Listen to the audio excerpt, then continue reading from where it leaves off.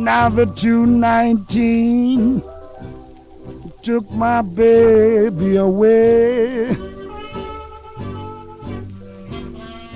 The 219 took my baby away.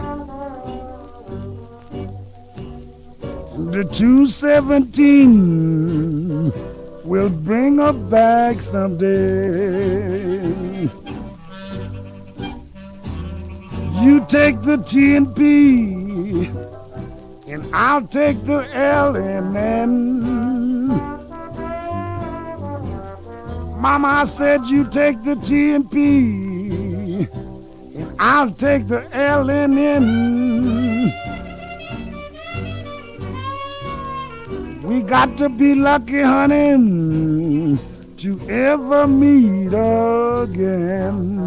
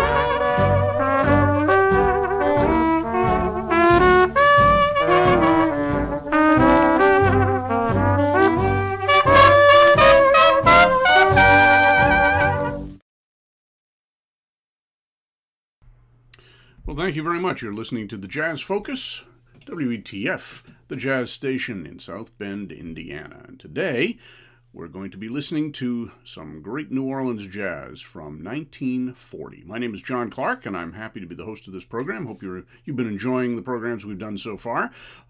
This program follows up on one we did a few weeks ago on Chicago jazz. Now, this is in tribute to a fellow named George Avakian, who died a few years ago. He was almost 100 years old. He was a jazz producer back to the time when he was in college in the 1930s. He was writing letters to record companies in the middle and late 1930s, trying to get them to re-release earlier jazz and then to try to get them to record earlier jazz musicians. Remember, this was right at the height of the swing era, the big band era, and he was interested in jazz from the earlier period, from the 1920s and even before that.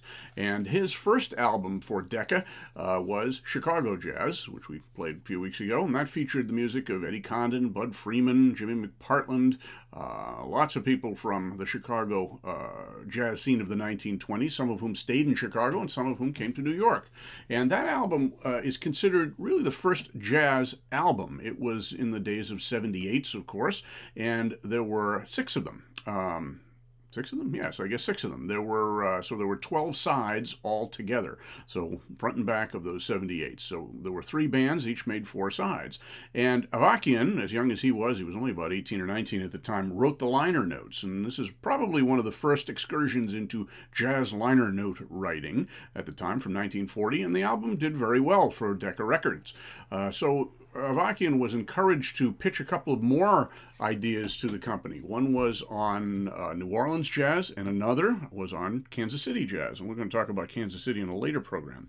It turns out that Avakian found out how much money a jazz producer could lose. As a young student, he didn't have much money to begin with, and he found out that the money that Decca paid him didn't even cover his transportation costs to go to Chicago to record one of the bands. So he passed off the producership of these subsequent albums to some other people. Steve Smith was a jazz impresario and producer and so forth, and who had a fondness for New Orleans jazz. So he produced this set of recordings that we're going to be listening to today. And again, this is 678s that came out on a bound album with liner notes from Decca Records. These were recordings that were made in 1940, in the spring of 1940. And it features 3 bands, really, although 5 leaders, if you follow that. 2 of the bands had slightly different personnels and were led by a different member in each case, but they were basically the same group. We started out with two maybe familiar records, Perdido Street Blues and the 219 Blues, both featuring Louis Armstrong. Now, Louis Armstrong had been leading a big band for 10 or 12 years by this point, 1940. He would occasionally play some small group recordings and sort of harken back to his glory days when he was recording with the Hot 5 and Hot 7 and making all the waves in jazz by doing those records. He was still, of course, a very formidable player in his big band days as a trumpeter and as a vocalist, and he was a marketable commodity as well. As an African-American musician, there probably were not too many others who could outdraw him or beat him in terms of audience appeal and money and so forth. But he always sort of gravitated back to small groups, the types that he started playing with in New Orleans. He was born in 1901, of course, died in 1971, and he started playing what we would call New Orleans jazz, also known as Dixieland and other things, before leaving for Chicago in about 1921, where he went to join his mentor, King Oliver, another trumpet player, cornet in those days, and they had a band in Chicago that was really at the top of the heap in terms of jazz. King Oliver's Creole Jazz Band, featuring the two cornets, which was a little unusual to begin with, but mostly all other New Orleans musicians, including several who are going to be on these various recordings today. So those two recordings were made in May of 1940, May 27th actually. They were recorded in New York, and it was kind of a reunion of musicians who had played together in the 1920s. Louis Armstrong, of course, on cornet, actually trumpet by this point, and singing. And interesting because there were no other vocals on this recording set other than the ones that Louis did on the two we heard and one coming up. In fact, these Georgievakian projects didn't feature much in the way of vocals at all. There were none on the Chicago sides and only 2 or 3 on the Kansas City sides, which we will hear in a few weeks. So with Louis at this point was Sidney Bechet, the great soprano sax and clarinet player, who was also from New Orleans. And of course, Bechet had had a very long career even by 1940 and had been all over the world playing his type of music. His dates were from 1897 to 1959. At the end of his life, the last 8 or 9 years, he was a resident of a suburb of Paris, and he was really worshipped by the French. The French public at that time thought very highly of New Orleans jazz. It was a very popular form of music, and Bechet was considered the greatest living exponent, and he actually had something very close to a state funeral when he died. On trombone was a non-New Orleans player, a man named Claude Jones, and we actually heard a little bit of his playing, I think, last week on our Fletcher Henderson show. He was a big band trombonist, but he was pretty adept at small group styles as well. He came east to New York with McKinney's Cotton Pickers in the late 1920s, and he had a long career with big bands, including Cab Calloway's band and Don Redman's band and the Fletcher Henderson band as well in the 1930s and 40s. But he was tapped to play the ensemble role of a slide trombone or a tailgate trombone player in this style. On piano was Louis Russell, who had led a big band in the 1920s that featured quite a few New Orleans musicians. He lived from 1902 to 1963. He was a native of Panama who won a lottery in about 1916, 1917, and used the money to relocate to New Orleans, where he learned this style of music, played in many clubs in New Orleans before leaving for Chicago in about 1925. And he had a big band there, actually it wasn't a terribly big band, it was a small band that recorded. He also played with King Oliver's band in the late 20s. Then he came to New York, and he had an excellent band that featured people like Red Allen and Albert Nicholas and J.C. Higginbottom, and was really an exciting big band in the African-American community in the late 1920s. He had been playing with the band that was backing Louis Armstrong for most of the 30s, the big band. In fact, he was the music director of that for a while, and so he plays on this as well. Then we have Bernard Addison, a guitar player from Maryland. He was well known as a big band player. He had a long life from 1905 to 1990. He was probably best known or most familiar to audiences as the guitar accompanist for the Mills Brothers in the 1930s and 40s, but he did quite a few jazz dates and played with some big bands as well.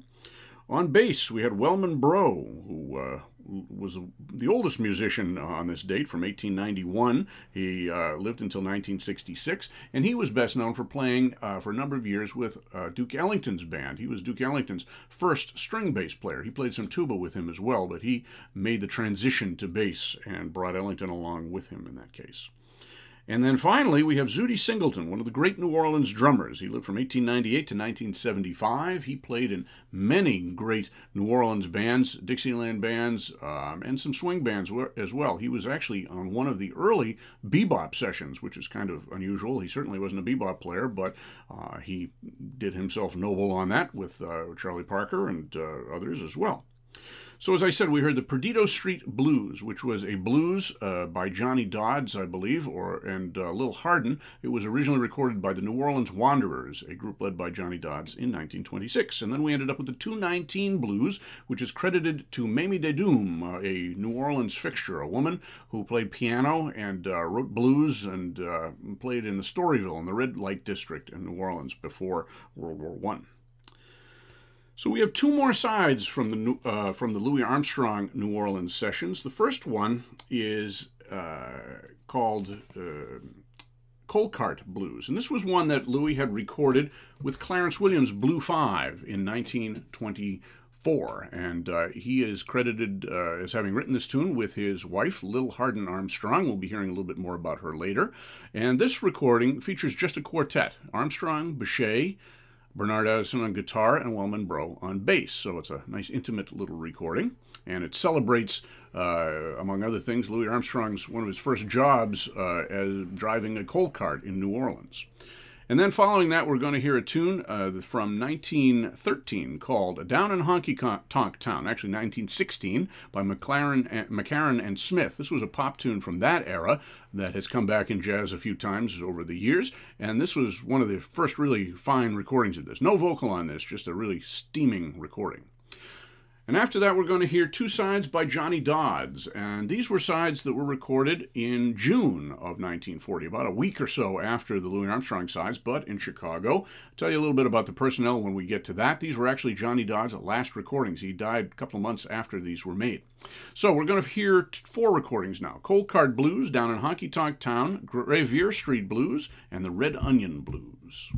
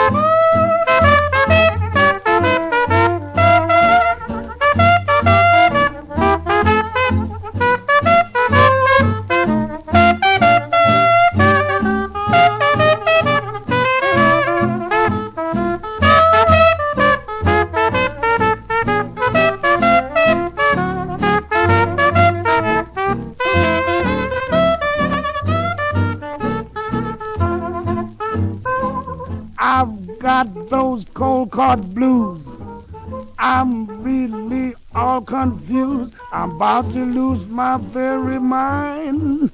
It always worry me all the time.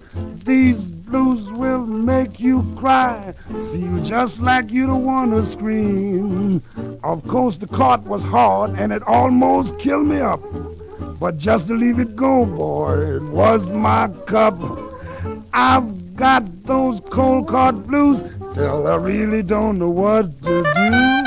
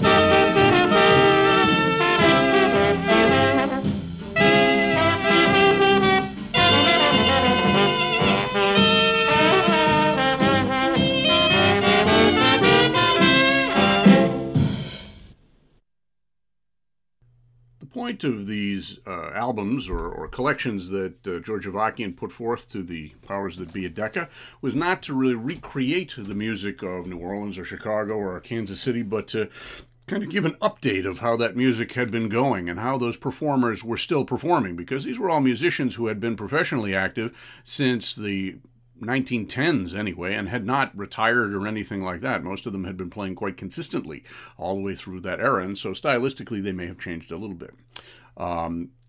Stylistically, in terms of these New Orleans records, the earliest were probably these two that we just heard by Johnny Dodds. So the first one was called the Red Onion Blues. The Red Onion was a bar or a tavern, saloon, what have you, in a somewhat dicey part of New Orleans where a lot of jazz musicians over the years found employment. Clarence Williams wrote the tune, the Red Onion Blues, we just heard, and also had a group, a recording group in the 1920s called the Red Onion Jazz Babies, which featured Louis Armstrong and Sidney Bechet, among others. So we heard the Johnny Dodds Band do that, and this band was made up of some of his cohorts from Chicago who he'd been recording with since the 1920s. Natty Dominique was a New Orleans trumpet player. Actually, he was a cornet player in this case. He had a long life from 1896 to 1982. He came from a long line of New Orleans musicians and cigar makers, actually, and ended up in Chicago where he made quite a few records and was recording right up into the 70s, I believe. On trombone was Preston Jackson, who was from New Orleans, although I don't believe he played in New Orleans. I don't think he started playing until after he went to Chicago. He lived from 1902 to 1983.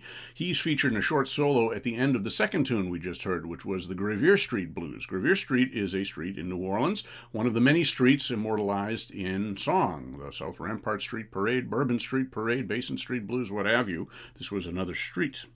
We also heard Richard Miney Jones, who lived from 1892 to 1945. He was from New Orleans. He was a piano player and a songwriter and also a record producer. He was responsible for getting Louis Armstrong and the Hot Five, their recording sessions set up for OK in 1925 and 26. He was kind of a talent scout in Chicago and also wrote standards like, for example, Trouble in Mind and other songs as well. We heard Lonnie Johnson, who was known as a blues guitarist and singer. Later on, he became known as a rhythm and blues singer, but he had originally been born in New Orleans and started playing violin before he played guitar, and he lived from 1895 to 1970. He had a long and interesting career. John Lindsay was the bass player. He also played trombone in New Orleans. From 1894 to 1950, he recorded with Jelly Roll Morton in the 1920s. He had an interesting career as well. And the band was rounded out by the drummer Baby Dodds, Johnny Dodds' brother, younger brother actually. Lived from 1898 to 1959, and he, with Zutty Singleton, are considered really the two greatest examples of New Orleans jazz drumming. So as I said, we heard those two tunes, the Gravier Street Blues, or the Red Onion Blues, followed by the Gravier Street Blues, both of which are credited to Clarence Williams as compositions. Who knows? Clarence Williams probably didn't write too many songs, but he was a producer and a publisher and quite a good businessman. And these followed the last two songs by Louis Armstrong's group, the Cold Card Blues by the Quartet with Louis Armstrong, Sidney Bechet, accompanied by Bernard Addison and Wellman Breaux, and Down in Honky Tonk Town. And those four songs by Louis Armstrong feature some truly inspired improvisations between Armstrong and Sidney Bechet. They were apparently two musicians who at this stage of their career didn't care terribly much for each other. There was a lot of competition. Armstrong felt that Bechet was just an unpleasant individual, and he felt as a trumpet player he needed to control the ensemble. Bechet was a very prickly fellow and very forthright person and musician, and he resented Armstrong's efforts to take over the band because Bechet was older, and so he should have been able to do that, and so you get the picture there. We also heard a couple of solos from Bernard Addison on guitar and Claude Jones on trombone and Louis Russell in a kind of a rare piano solo from him. And then at the end of Down in Honky Tonk Town, we heard a nice long exposed solo by Zutty Singleton, a great drum solo. We're going to hear a couple more of those coming up a little bit later. So those were our first 6 recordings that were on this New Orleans jazz album put out by Decca in 1940. So this almost the same band that accompanied Johnny Dodds made 2 more recordings on the same day, June 5th, 1940, but with a switch of drummer and clarinet player. They let the Dodds brothers go, and they brought in another one of the great New Orleans jazz clarinet players from Chicago, Jimmy Noon. Jimmy Noon had been a a standard bearer for New Orleans jazz in Chicago at the time, in the 1920s and into the 30s. He ended up out on the West Coast, where he was playing with Kid Ory's band when he died in 1944. He was born in 1895, so he actually was the oldest of the three clarinet players so far, but he got the latest start. He toured vaudeville in the 1910s and started making recordings in Chicago in 1923, had a long series of recordings with his own band, the Apex Club Band, and various names for that, which featured an unusual front line of clarinet and alto sax with a rhythm section. He was also playing in some of the big theater bands in Chicago at the time. As an African-American musician, he was considered a very versatile musician because he could double on all kinds of saxophones, and he was a good music reader as well. He had some significant formal training from Lorenzo Tio in New Orleans, and also from Franz Schoep, who was a great clarinet teacher in Chicago, who also taught Benny Goodman and Buster Bailey. So he, Jimmy Noon, had a much more pure technique than, for example, Johnny Dodds or Sidney Bechet had. So this band features the same musicians we just talked about: Natty Dominique and Preston Jackson, Richard M. Jones, Lonnie Johnson, John Lindsay, and the drummer, Tubby Hall, who was another fine New Orleans drummer, almost exact contemporary of Jimmy Noon, in fact, from 1895 to 1945. He had recorded quite often with Louis Armstrong's early big bands in the early 1930s. Some of the films that you see of the Armstrong Big Band, for example, in the Betty Boop cartoon, I'll Be Glad When You're Dead, You Rascal You, you can see Tubby Hall as the drummer in that group. So we're going to hear two songs by this band. We're going to hear the Keystone Blues, which was composed by Clarence Williams, and then the New Orleans Hopscotch Blues, which was recorded, or composed rather, by a blues pianist named George Thomas, who made a number of recordings in the 20s. This was one of his more famous compositions. Bessie Smith recorded this as well. George Thomas was the brother of the blues singer Sippy Wallace, and also of another blues pianist named Hosiel Thomas, or rather Herschel Thomas, and another blues singer named Hosiel Thomas. It was a very, very broad family of music there. And this song was, as I said, recorded by Bessie Smith and a number of other groups too, but this is quite a good one that features the great Jimmy Noon clarinet playing. Then we're going to go to two tunes by Zooty Singleton's band, and we'll tell you about the personnel there. Stylistically, these are more on the swing side, but they feature some great New Orleans playing as well. So we're going to start out with the Keystone Blues, followed by the New Orleans Hopscotch Blues, then Shimmy Shawobble, and King Porter Stomp.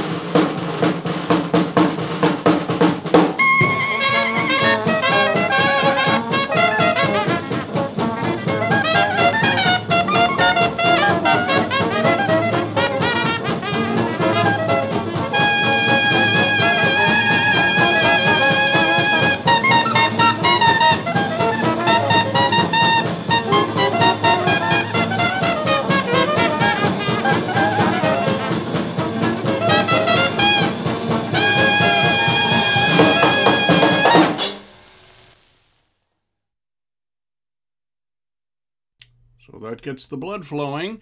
That was the Zutty Singleton Band. Zutty Singleton and his band from 1940. Let me tell you what we started out with. We started out with the Jimmy Noon contribution to this tribute to New Orleans jazz. That was done in Chicago in June of 1940, and we heard the Keystone Blues and the New Orleans Hopscotch Blues. Now, as I said, this was almost the same band as the one that had recorded the two Johnny Dodds tunes, with the exception of the clarinet and the drummer, but a very different sound to the group. The Dodds band was a very early style jazz group where most of the time it was the ensemble playing. There were very few actual solos per se in that.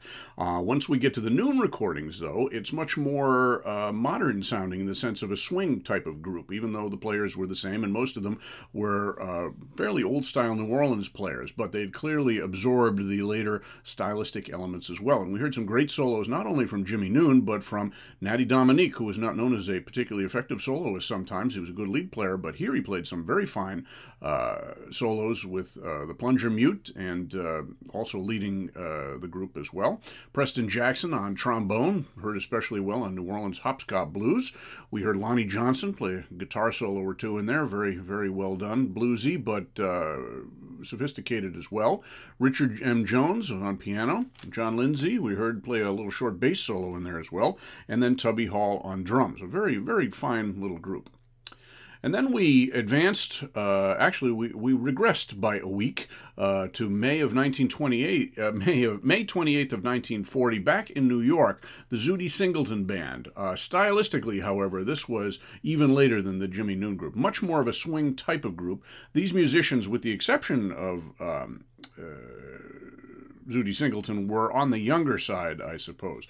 Zutty, as we said, had been a New Orleans musician, and he had grown up down there from 1898 to 1975, but he kept pace with developments in music. As I said, he was on one of the early bebop sessions as well. He did some big band work, not too much, but was primarily known as a small group drummer.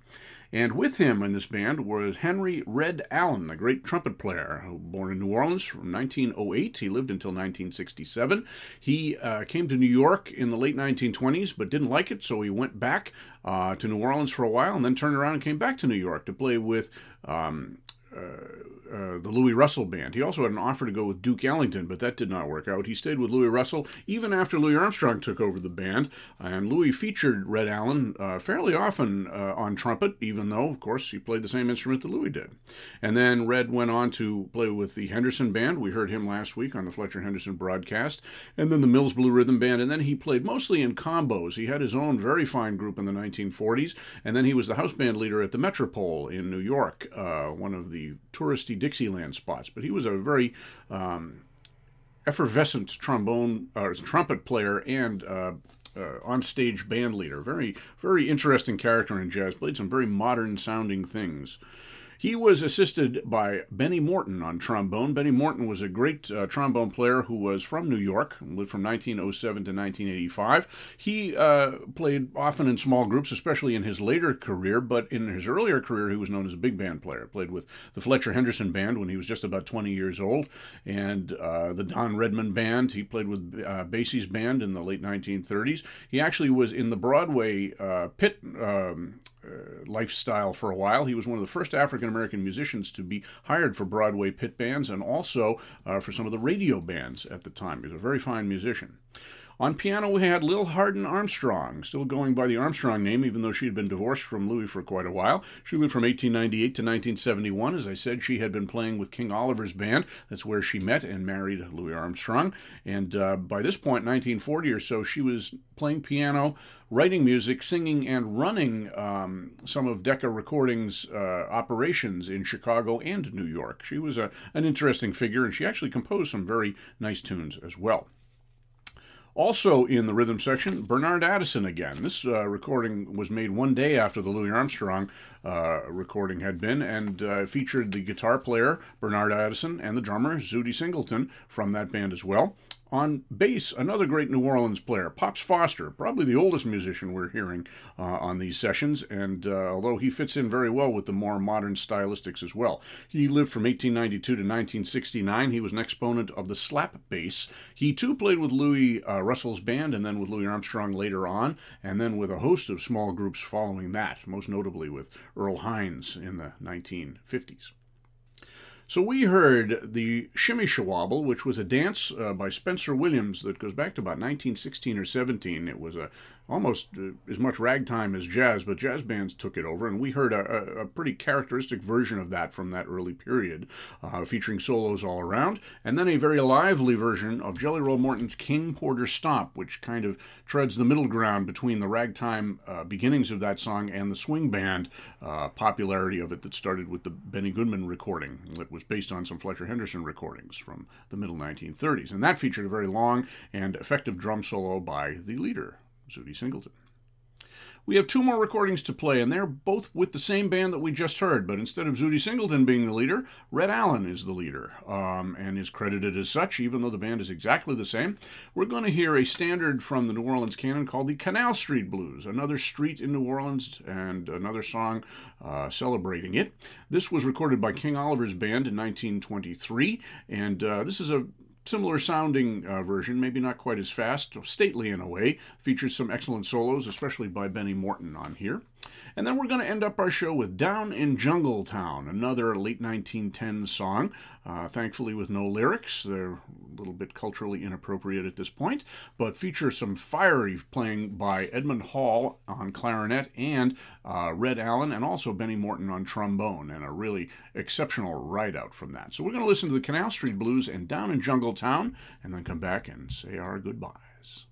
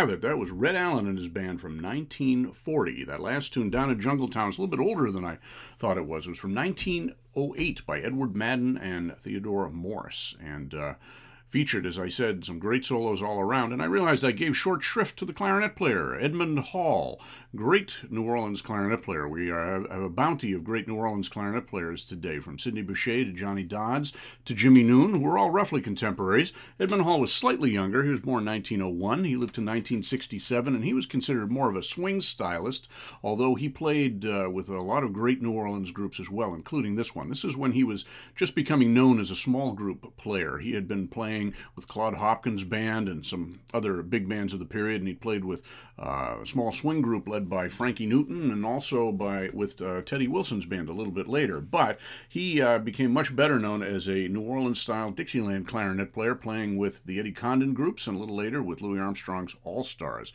Really fine player. He was said to have been Benny Goodman's favorite clarinet player, and it wouldn't be surprising. So thank you for listening. We've been listening to the Jazz Focus on WETF, the jazz station in South Bend, Indiana. My name is John Clark. Hope you check out my podcast, which is also called The Jazz Focus. You can find that on Anchor.fm and also on Spotify and other places as well. So we are finishing up here with our New Orleans Jazz Tribute. Thank you, George Avakian, for suggesting this and getting it together in 1940. Either next week or maybe the week after, we're going to be doing the third of the triumvirate. We're going to be listening to the 12 sides that were recorded in tribute to jazz in Kansas City, also suggested by George Avakian. So we're going to be listening to that and hearing Mary Lou Williams and Eddie Durham and Hot Lips Page, all sorts of people like that. So, again, hope you enjoyed it, and hope to see you soon, and hope you let me know that you're enjoying these programs, and send us an email. Let us know that you like the Jazz Focus and what we're doing. So, until next time, I'm John Clark, and you've listened to the Jazz Focus.